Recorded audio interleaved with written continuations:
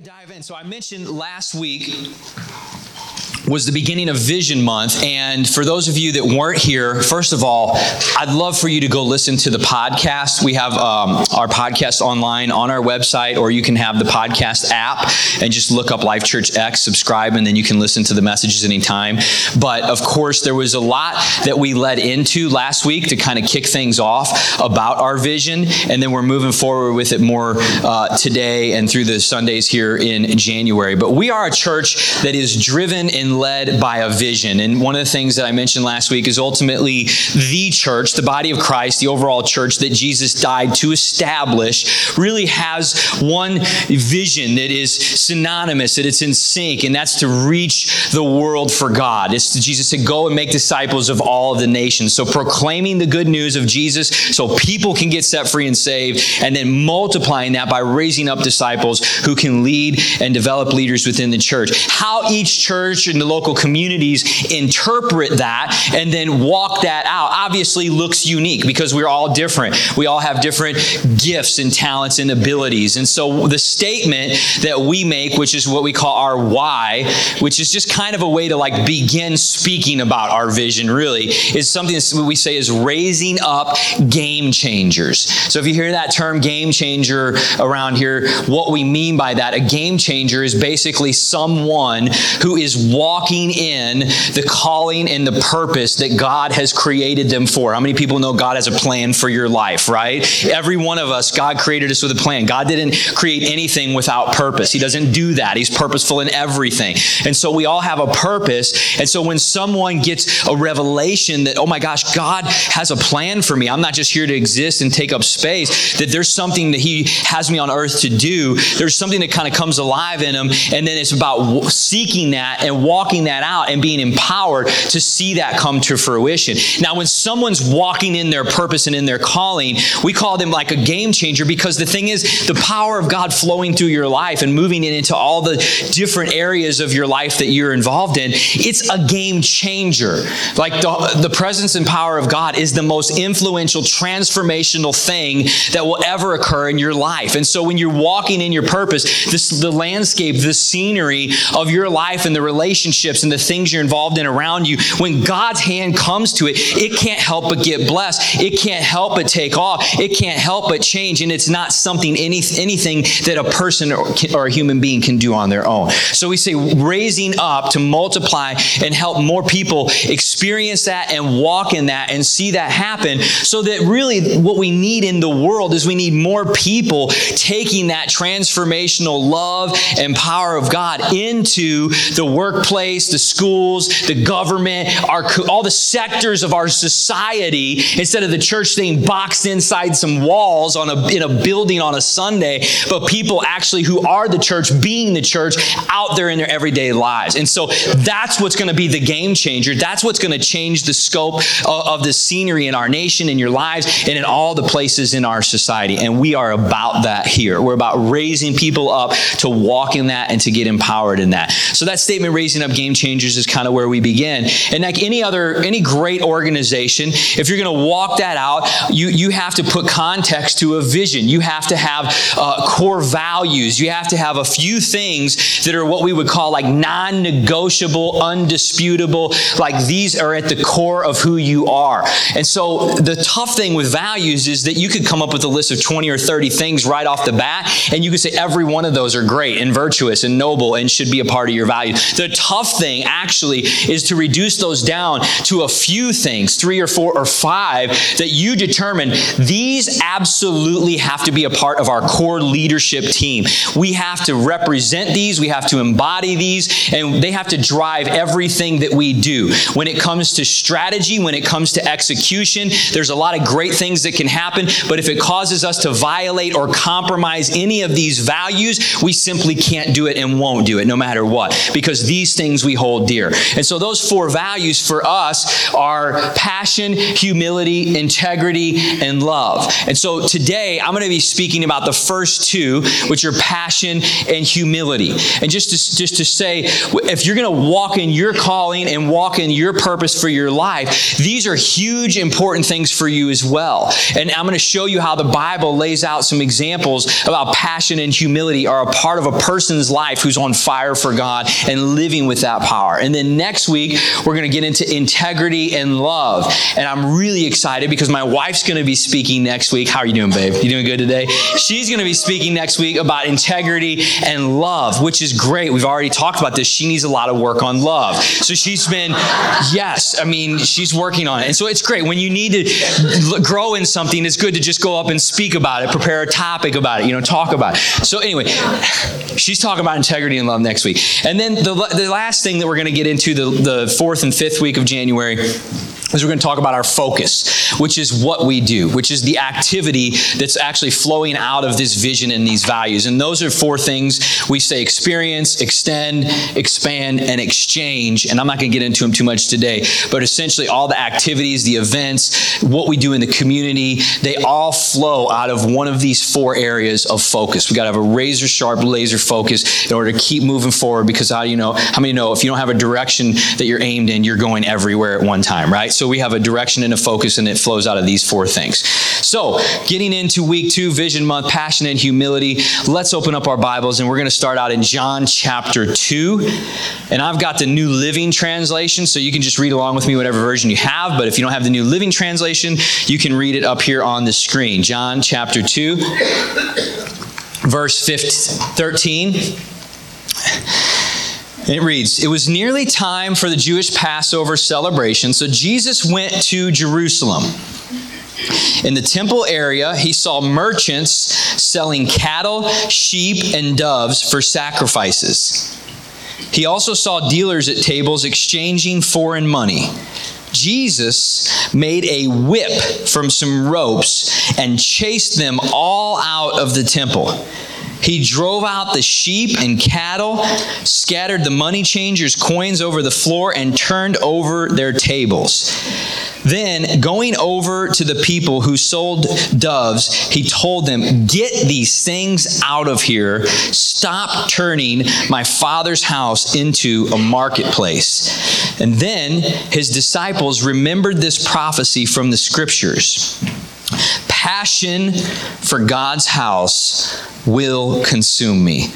Let me pray one more time. Father, in Jesus' name, Lord, I just ask you to speak through me today. God, there's nothing that I can do to change anybody. It's all you. Lord, I ask you just to use me to deliver a message of your truth, of your word, in a way that penetrates hearts today, God, and transforms lives. In Jesus' name I pray. Amen. So what causes our Jesus to flip over a table? That's pretty precise, wasn't it? Don't look at me like that. So, what causes our Jesus? We see Jesus, he's a lot of things, but right here, he's passionate about something.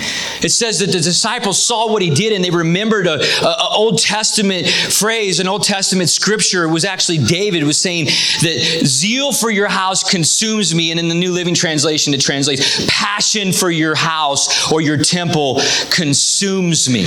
And so they see what Jesus is doing and they say, man, that we know what that's about. Jesus is passionate about what's happening here. See, Jesus, our Jesus, he displays qualities and attributes through his life. And if he displays those qualities, then they're good qualities for us. They're qualities that we ought to emulate. And so what is he passionate about? Obviously, we're not just passionate about anything in life. We know that the Bible talks to us about in Galatians, and it warns us that we don't have to be burned with passion of lust or passions of the flesh. So if that's not it, what exactly is it that he's passionate about? It says he's passionate about what's happening in the temple or the Lord's house. And what's happening is something that's wrong, that's kind of violating what should be going on there.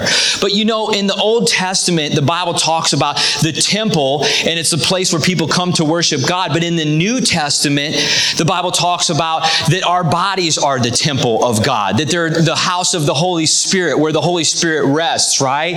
And so we are, what God is looking for is His Holy Spirit comes to live on the inside of us once we're saved, once we confess Christ, is that God is looking for us to get passionate the way Jesus is passionate about the purpose and about the calling and the plan that He has for our lives. We know that the Bible says in the book, there was a prophet named Ezekiel who said that when the Messiah comes, He's going to take this heart of stone out of you and He's going to put a heart of flesh into you.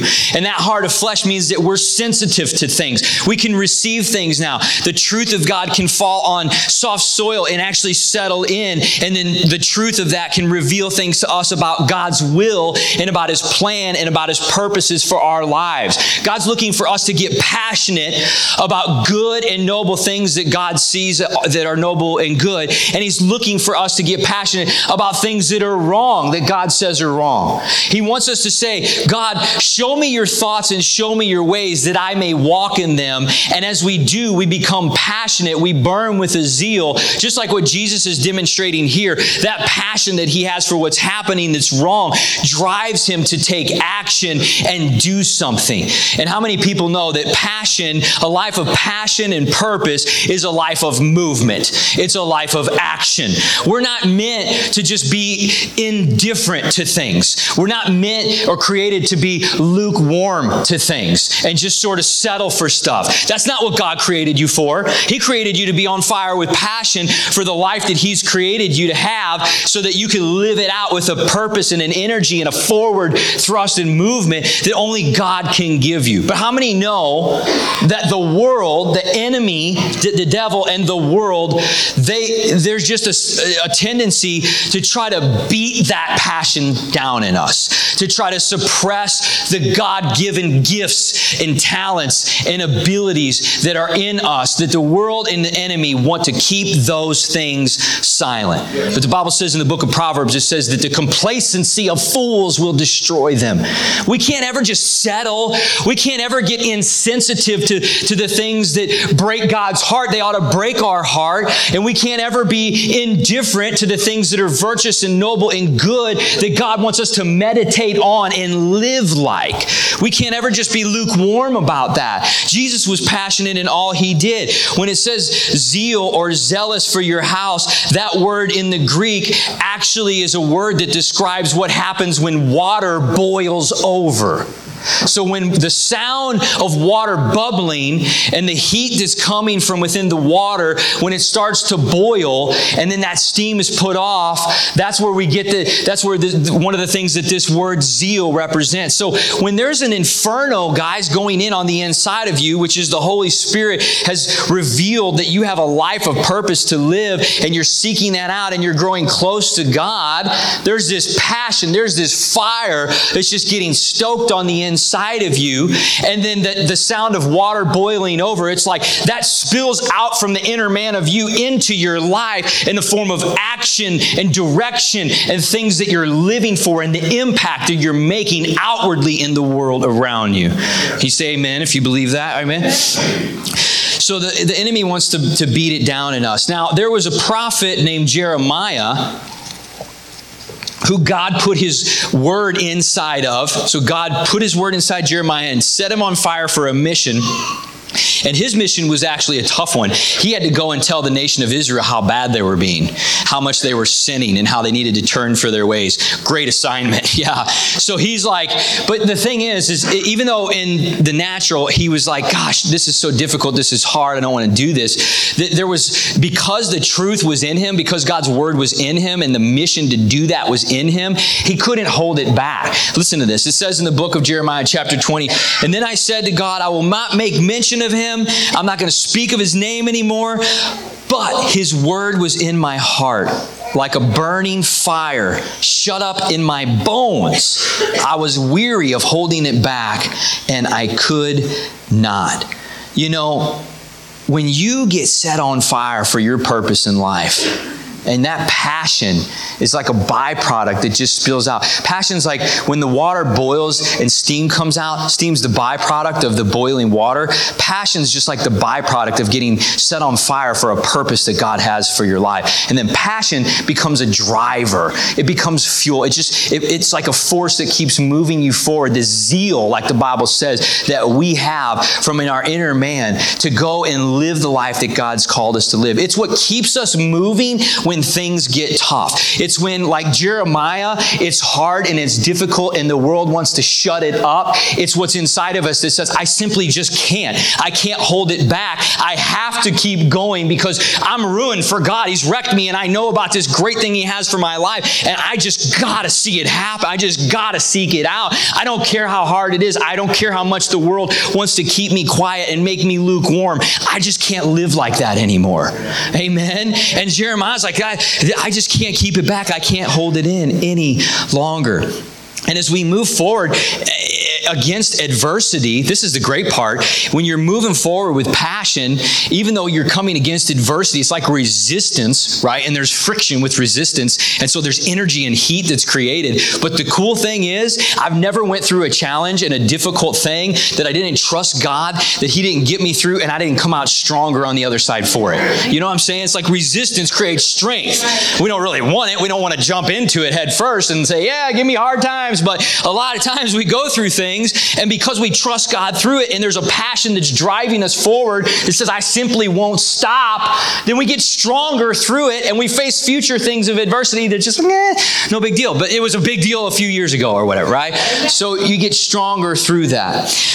The New Testament church survived for 300 years intense persecution after Jesus. Truthfully, like, factually, and if you look at reason, like, it should not have happened. The New Testament church, there's no logical reason how it could have grown and continued to move forward and not get squashed out by the powers that be of the Roman Empire for 300 years. Yet it grew like wildfire. I mean, there was Emperor Nero, Domitian, Diocletian. There's 3 major emperors that were persecuting and killing Jews, trying to squash this thing out. And the church just kept growing. And they knew that they were going to get killed if they got caught. But yet they just kept doing it. Why?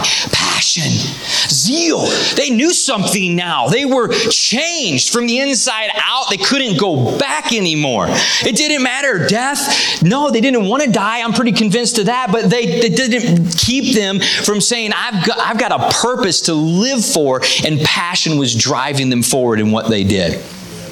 I can tell you this, I have only become more passionate every year of my life since I have met God and known God about the purpose that He has for my life. I mean, that's as true as it can be. I'm not saying that just to say it. I am more passionate every single year about the life that He's created me for. And I suppose that will only be the same way every year here on out as I continue to stoke the flame and the fire within me of that relationship with my Creator. He's amazing and He's wonderful. And I can't imagine a day out from under His presence. I just simply cannot.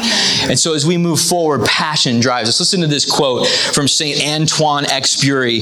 It says, if you want to build a ship, don't drum up men to gather wood and divide the work and give orders. Instead, teach them to yearn for the vast and endless sea. Wow. I mean, to say, let's talk about what we're going to do, or let's talk about how our actions are going to be, is putting the cart before the horse. Let's talk about how to yearn for the vast and endless purpose that God has for you. Let's talk about how to stoke that flame from within, this relationship with God, because as that burns, there's nobody that's going to be able to stop you from going and living out your purpose in your life. You know what I'm saying? Like, to say, hey, let's go do this and let's get excited about what we're doing. No, let's know God, the creator and the author of this thing. Let's know Him intimately, and let's see that passion burn from within and then drive us forward to do all of the things strategically that He's calling us to do in our lives. Whether it's a husband, a wife, a mother, a father, a teacher, a businessman, a political person, in the government, in the schools, in the family setting, you name it, all the different things that our lives touch and strike a chord with each and every day. Those things ought to be marked by passion that's coming out of you, that God is burning and driving from the inside out. Amen. The Bible says in the book of Colossians chapter 3, this is the Amplified Version, whatever you do, whatever your task may be, work from the soul. That is, put in the very best effort as something done for the Lord and not for men. Work everything you do it with all your heart and unto the Lord. That's that word in the Greek, with all your heart, heartily. It means like from the breath of life within you, the soul part of the man. You ought to be functioning from a place in you that's deeper and more powerful than the intellectual man. You ought to be functioning and moving from a place that's the deepest part of who you're created to be, which is the Spirit, where God's Spirit dwells inside that temple and burning and stoking that fire every day. There is nothing that can compete with that kind of force and zeal and passion that a person that's living for the purpose God has for their life. Amen. Amen. I know my kids, they are great examples of this. Like anything that they do that's new and exciting, they find a new game or whatever, it's like they're going to go do it to the full nth degree of whatever it can be done. Right? Our boy Dax, so you don't know, I have 6 kids, okay? So there's a lot of chaos in my house all the time. And my oldest is 9 and my youngest is 1, so you do the math. It's pretty tight. So our youngest, Dax, and he's the first. So I got 5 girls and then a boy. It's crazy, I know. Sympathies come to me, I understand. Thank you very much. Pray for me. So Dax gets this new tractor, this little John Deere tractor that he walks around and scoots on. Well, of course, that turns into derby races in the basement with the kids and girls' cars. And eventually they're so passionate and so intense that there's like a head-on collision. And ultimately, every time there's something new, it ends up resulting in screaming and crying and yelling. And you're like, oh, there it is. Knew it was coming, But it's like kids, when they discover something, they're just like, whoo, passionate, excited. It's like they just want to do it. And that's the thing that they're aimed in the direction of. When we get a revelation from God about our lives, about, man, He has something for me. He's put gifts in me. Like there's things that I can do or that I'm good at that I didn't do that. I didn't create that. Like that's part of how God made me. And then we can get excited and passionate and say, I don't want to just suppress that. I don't want to just like turn that to the side. Well, I don't really know how to use it. I don't have time for that. I got to work and pay bills. It's like, what are you talking about? Like these are things God put in you. You don't think that He wants to bring them out of you and use them to do amazing things? So we got to let that passion come out and stoke that inner fire, right? I would say, what are you passionate about? What are your gifts, really? Like, what are you good at naturally? Not that I'm not saying like you learn how to throw a baseball good or something. I'm saying like, what are you naturally good at? And I would say to you that God put that in you. There are things that He authored your life with that were a part of you before you came into the world. And those gifts are meant to be a part of how your purpose and your destiny plays out. But perhaps maybe you aren't living with passion right now. Have you become lukewarm? And it's okay if that's the case. I mean, maybe this is the first time you're hearing something like this. Or maybe you've suppressed passions. Like, they're there, but you're just kind of keeping them down and you're suppressing them. Or maybe your passions have just been misdirected for a period of time. And so that you're just running up against things where it just doesn't seem to be coming out and flowing the way that it should. Maybe it's just misdirected in the wrong areas, right? But what are you passionate about? And spend some time praying over that and meditating on that and talking to God about it. Get with some strong believers who will speak truth in your life and ask them, what do you think that I'm good at? What do you think I'm great at? What are some of my gifts? And it'll tell you, point blank in truth what they feel that they see in you. A lot of times people see things in us that we don't see in ourselves. So what are you passionate about? And then the other point in that verse, he says, do it unto God and not unto men. Boy, this is a big part of it. Because if we're doing something to please men, the passion's only going to burn so hot. But if you're doing something for an audience of one, if you're aiming to please Almighty God with your life, can I tell you something? Aim for the top and you'll hit everything underneath of it. If you want to have favor with men, that's okay to have influence. But we gain favor with men by gaining favor first with God. He is our chief chief aim. He's the one that we ought to be passionate about living our lives for. There's a great danger in being drawn in and sucked in to having a desire to please men and people in our lives. I'm not saying I don't want to make my wife happy or make my kids happy. What I'm saying is if I'm pleasing God with the way I'm living and I'm passionate about what He's created me for, I know that I'm going to be a husband and a father to them that I could never be if I was just simply trying to do things without pleasing God first. And never, ever hold back. Don't hold back out of fear or intimidation or what might not be or what might happen or, well, if I do that, that means these things are going to change.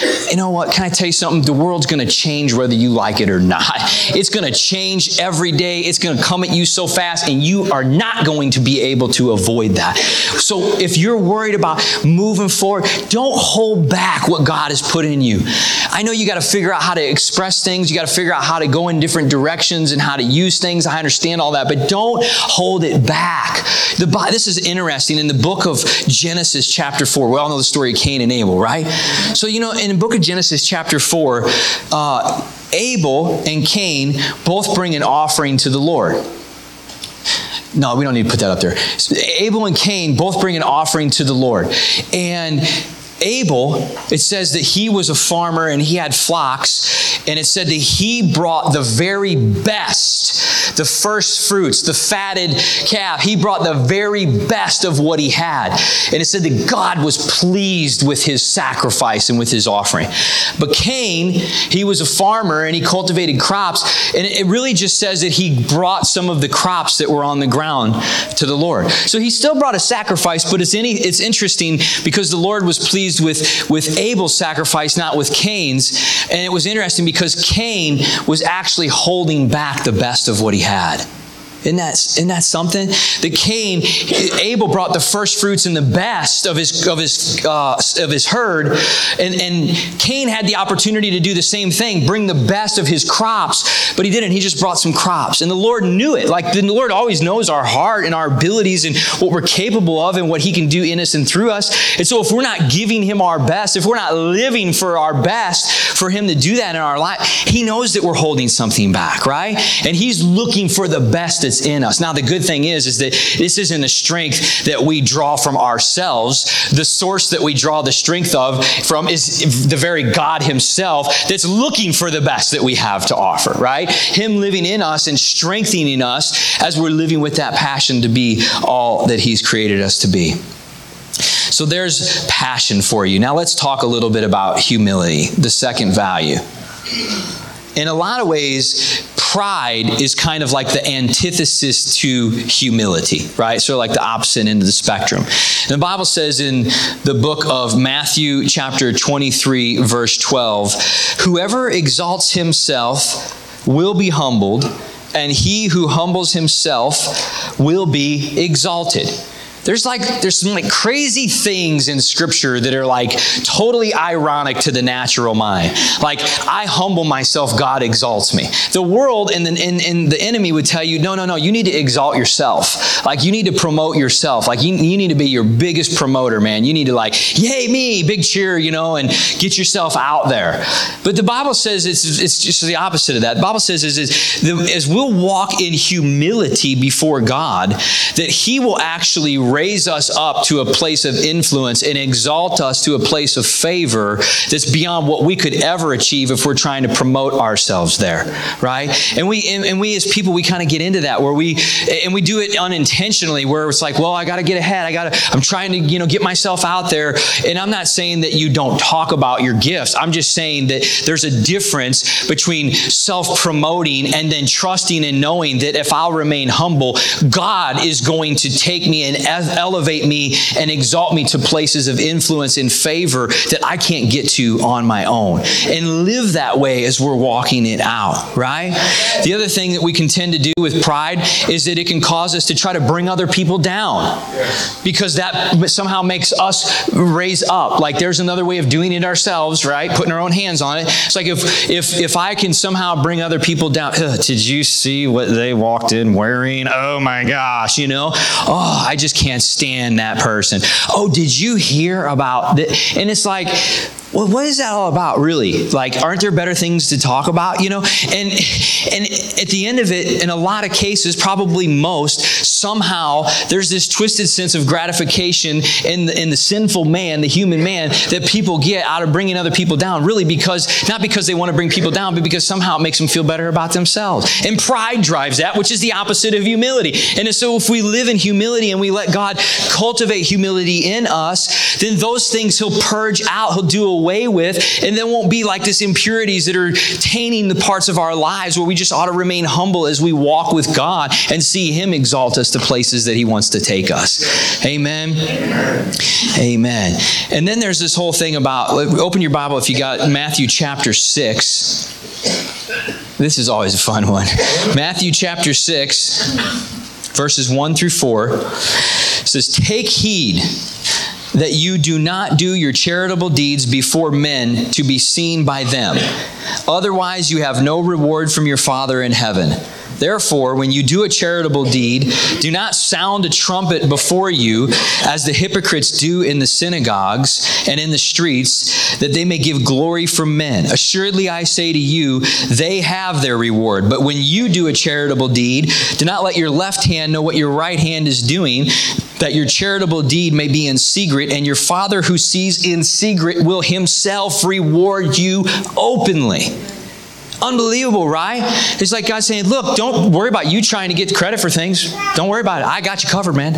I'm going to take care of all that. In fact, if you can keep it secret, if you can kind of do it in the shadows and kind of be on the down low, probably better that way, because that's just me and you know it, and I'm going to reward you greater for it. But see, we get this, man, I really wanted them to know what I did. Man, I really went out of my way for that. Man, I just mentioned it, kind of, by the way, I didn't really mean to point attention to that or not. But it's like God saying, listen, just do away with all that. Don't even worry about that. Let me take care of it. You just keep walking with me. You don't have time to even think about that stuff. You walk with me and you do things because you're doing them for me and no one else. And I will reward you openly in a way that you can't get rewarded by men. You can't. And that's the kind I want in my life, is the ones that God can bring to me, right? And if that means for some reason that I am in the shadows with a lot of things that I'm doing in the way that I'm living, I am perfectly fine with that, right? I mean, it's kind of like Katie and I, we play a lot of games. We're real competitive.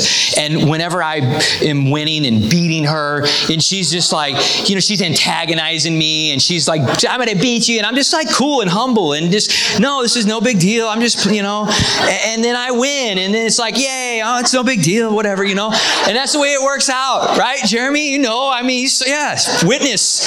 Can I get a witness? Yeah. So, and if you're honest, Marley, you saw it too. So anyway, all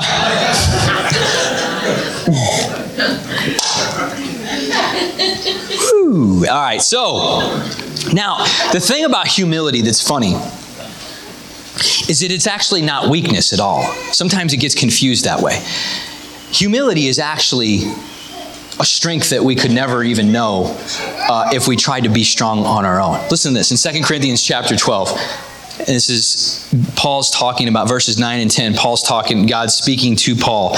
And he said to me, so God said to Paul, "My grace is sufficient for you, for my strength is made perfect in weakness. Therefore, most gladly, I would rather boast in my infirmities, that the power of Christ may rest upon me. Therefore, I take pleasure in infirmities and in reproaches and needs and persecutions and distresses for Christ's sake. For when I am weak, then I am strong."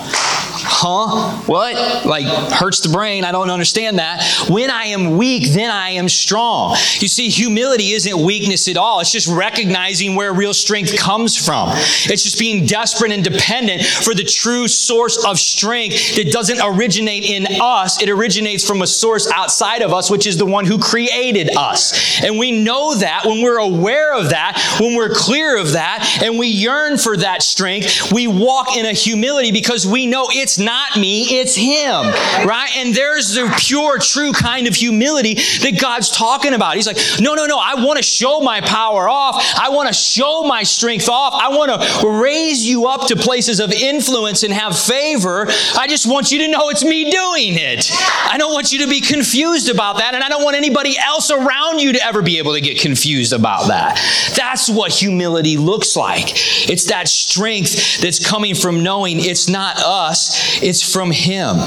And in order to receive that kind of strength, guys, we have to be emptied out in order to be filled up. This is the thing, there's an emptying of self that's a part of the walk of humility. There's a part of like, well, I want to have God's, but I kind of want to keep doing this thing this way. I kind of want to keep this thing, and I want to keep doing my business like this, or I want to keep this relationship like this, or whatever. It's like we partially empty ourselves out, but if we're only partially emptied, how many people know you're not actually empty? It's like when I've got a quarter of a tank or less of gas, I'm almost empty, I'm still driving. How many people like to do that? Like the light goes off, you're like, yeah, next stop, Katie's always freaking out. She's like, oh my God, you're going to... Never ran out of gas yet, But anyway, so when you don't empty yourself all the way out, when you don't just take your hand, and I get it, I know this is like easier said than done, right? But when you don't just take your hand off of your own life completely, God can't put his hand on it completely. If you partially empty yourself out, you're only going to get partially filled up. Watch this. Got my table right here. Partially emptied is not empty. So let's say that this dirty cup over here, this is me, and I got God, revelation of God. He's got a purpose for my life. I want to see that happen. That's my desire. I want God's plan for my life, not my own plan. But there's still some of this stuff that's left. Like, I still want to keep doing a few things my own way. It'd just be too hard. Maybe, it'd just be too difficult. God understands, right? With things that we do. And so God comes along and he says, well, I got this pure part of me, this vision for your life, this pure thing that I just want to fill you up with. But you're still partially full. You're just a little bit emptied, not all emptied. It's still tainted. It's still discolored. It's still got some sense of our human, sinful, imperfect, fallen nature on it. Do you understand what I mean? And so if we say, I'm just going to empty myself out. I can't do it anymore. I can't do this on my own. I give up. Hands off. God, take the reins of my life. I can't do it on my own. I need you. I don't care what you say. Say it and I'll do it. I don't care where you tell me to go. I don't care what you tell me to stop doing. I'm going to live in a full obedience and faith, trusting you that no matter what you say to do, no matter where you show me to go, I know it's right because you're perfect and you would never steer me wrong. I'm just going to trust it fully. I'm going to take my hands off and I'm going to let you just fill me all the way up. And now God's pure, imperfect nature, his vision for your life, it's untainted, it's untouched by any of the sinfulness that we would want to put on it. And now God can really have his way with you. And that's what we've got to be. We've got to empty ourselves out so that we can actually be filled to the brim. And as the Bible says, to the point of overflowing, so that what's spilling out of us into the world around us is what God is God's best that he has to give. Amen. Amen. The Bible says, John the Baptist, you can go ahead and stand to your feet. John the Baptist said, as he was moving forward in his walk, he was the preparer for the way of Christ. He said something that was powerful. We ought to be saying this in our own lives all the time. He said, let me, that I may decrease so that he, God, may increase. That our own wants and desires, our things that are a part of our own humanness is like, let ourselves decrease and let God take the front and center stage in our lives. lives, that I may decrease. Really, I don't need anything except what God has for me. I don't want anything except what God has for me. And that's going to be hard to do. It's going to be tough to walk out. So I'm going to have to cling on to Him, the author of this thing, and trust Him every step of the way, because He's got a strength that He gives that I can't know in any other way apart from a relationship with Him. I'm going to stoke that flame. I'm going to stoke that fire. I'm going to seek God. I'm going to pray. I'm going to be diligent about it, because He's number one, man. He's number one. He's the top priority in my life. And if I'll burn with that passion and zeal, and He'll change me from the inside out, I know that I'll walk in the qualities and in the attributes and in the characteristics that Jesus walked in. Why? Not because I'm getting good at it, because I'm working it out, I'm improving in this thing. It's not about that. This is the great news, folks. God doesn't give you an assignment and then send you off to the practice grounds to work on it. Come back and let's see how good you're doing now. God is something called transformation. He's a transformational God. So when He gets on the inside of you, He's an on hands in the trenches with you God. He's going to have His hands in every part of what's going on, and He's going to be the one doing the transforming work from within you, as the Bible says, constantly changing and shaping us into the image of Christ. So as we walk with Him, closer with Him, burning with passion, we actually start to look more and more like Jesus did in our lives. Is that amazing or what? And that's what Paul said. If I boast, it's not in me. It's in my infirmities. If I boast, it's in the power of Christ. If you see something about my life that represents something good, glory to God. Because it's because of His strength and His power and His transforming ability that took this dude who was messed up in all kinds of stuff through his teenage years and early 20s and said, I'm going to turn you around and I'm going to set you on fire with a purpose for your life. You can't even imagine it. You can't even think big enough. But you better hold on to me. You better hold on tight. I'll lead the way. I'll be in front of you every step. Just don't try to get ahead of me. I'll keep my hand on everything and bless it, but don't try to put your hand on it. And I'll keep filling you up constantly with my goodness and my pureness. But stay empty. But stay empty. Pour yourself out. Find humility. Burn with passion. And live a life that God, the creator of the universe, came down from heaven, walked on the earth, and died a terrible death for you to have. He deserves it. Glory to Him. Our lives are dedicated to bringing Him glory. Not a few things that we do. He deserves our whole life.